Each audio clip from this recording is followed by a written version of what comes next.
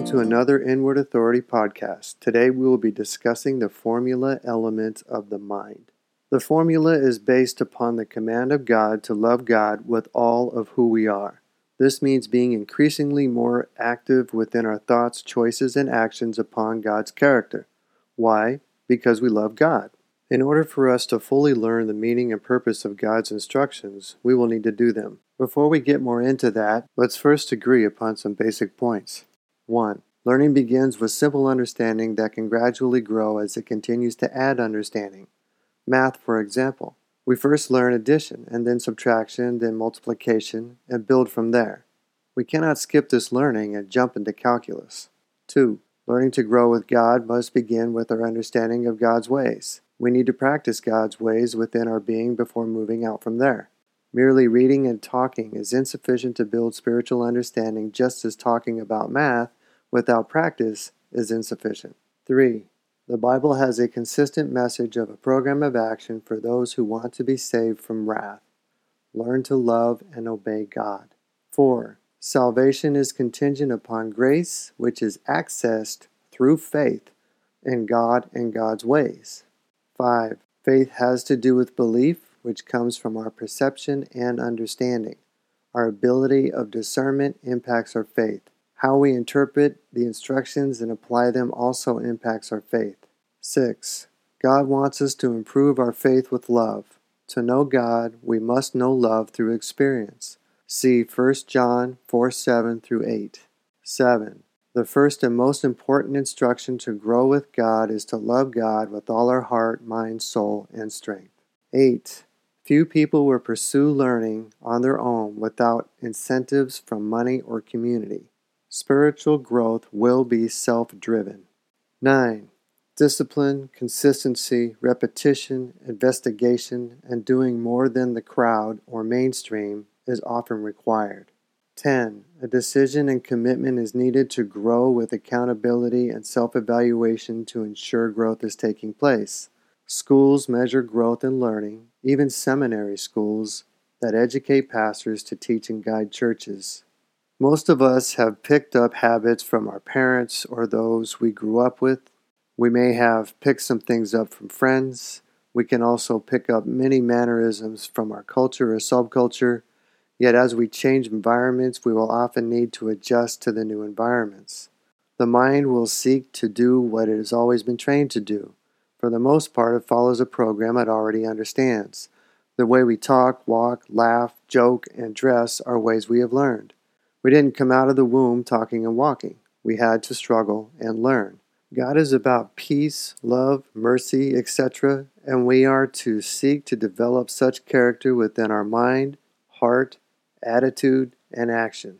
We each face uncontrollable influences upon our development.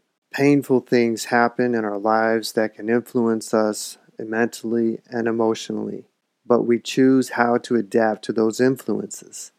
Keeping our trust in God, with God, is key. We learn how to deal with difficulties and limitations. Becoming part of spiritual communities can involve many such adjustments. How we pray, worship, and talk with God can change from one place to the next. How we dress, sing, and what we read can be different. We must be sure whatever our adjustments we make is in large part agreeing with God's ways, purpose, righteousness, goodness, and grace. We will discuss this deeper in the next talk about adjusting to biblical instructions.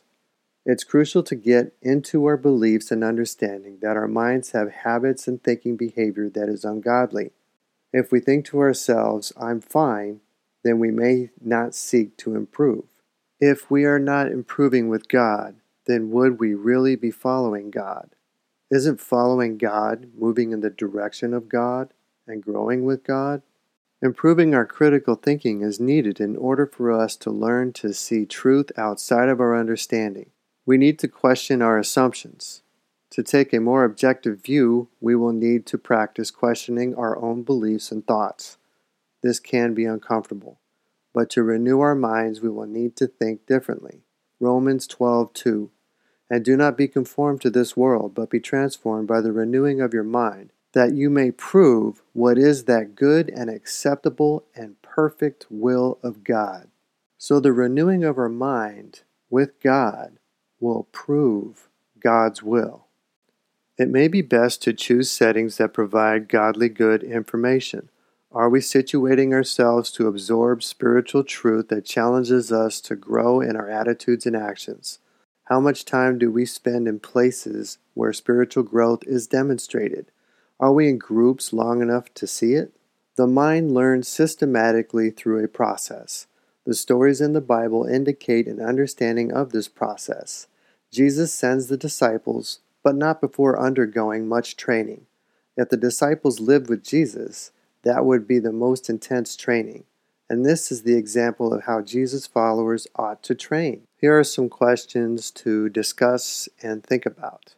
Do we give ourselves over each day to apply our all toward being with God? What rationale do we use to excuse ourselves from undergoing such training? Do we believe it's possible with God? Would it be easier if we knew someone that did it, who could demonstrate it for us?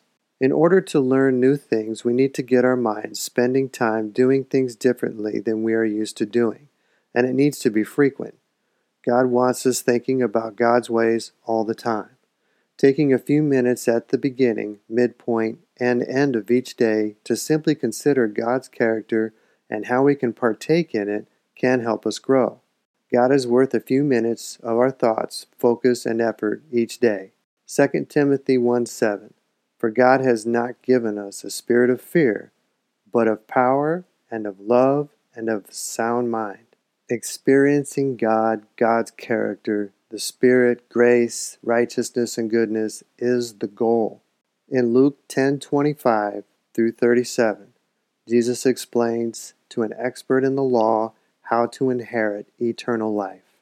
This is where Jesus explains the first or great commandment of God. But the man wanted more information about who a neighbor is, and Jesus gave the parable of the Good Samaritan.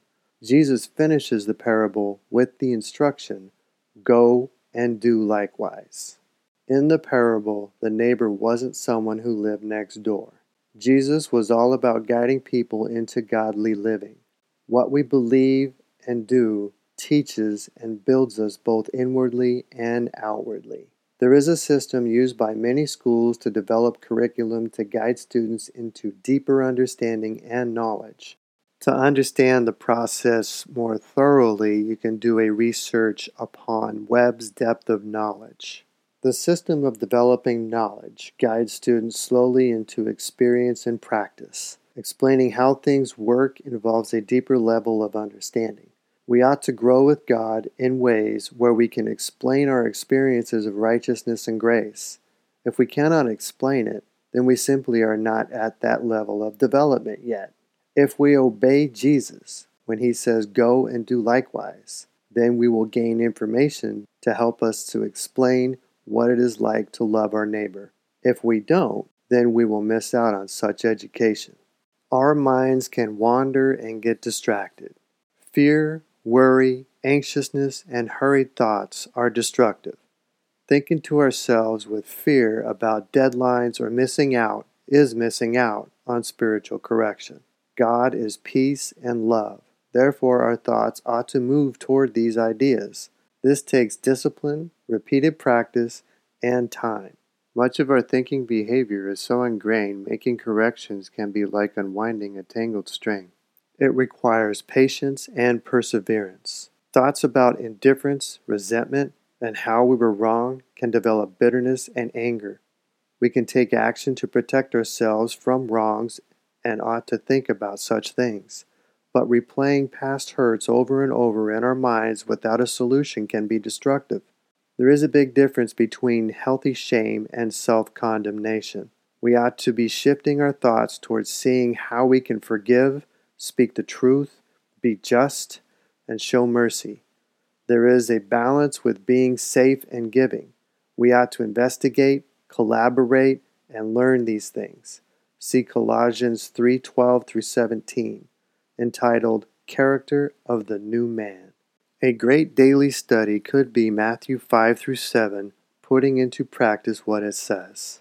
We can purify our hearts and cleanse our conscience through the practice of prayer to better do God's will, self-examination, confession, service, making right wrongs to others, and sharing our spiritual experience.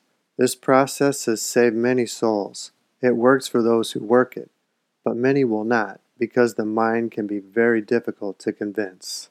We can grow with God if we accept God into our hearts and minds. We can know God if we seek and do God's will. 2 Corinthians 4:16. Therefore we do not lose heart, even though our outward man is perishing, yet the inward man is being renewed day by day. We forget. We become sharp at what we currently practice and learn. Experiencing love and peace one week will not guarantee it carrying over to the next week. We need to continue doing it. We need to continue to practice humility and compassion. We need to keep the truth with justice in our hearts and minds. If we stop, take a break, or delay, then we begin to separate ourselves from God. God is an experience we are to live inwardly every day in our attitudes and choices. We are influenced. Magicians and con artists know how to mislead our thinking. Our minds have many weak spots that can be easily influenced toward ungodly choices. There are many examples of this: learned helplessness, conformity, cognitive bias, phantom limb, Mandela effect, and much more.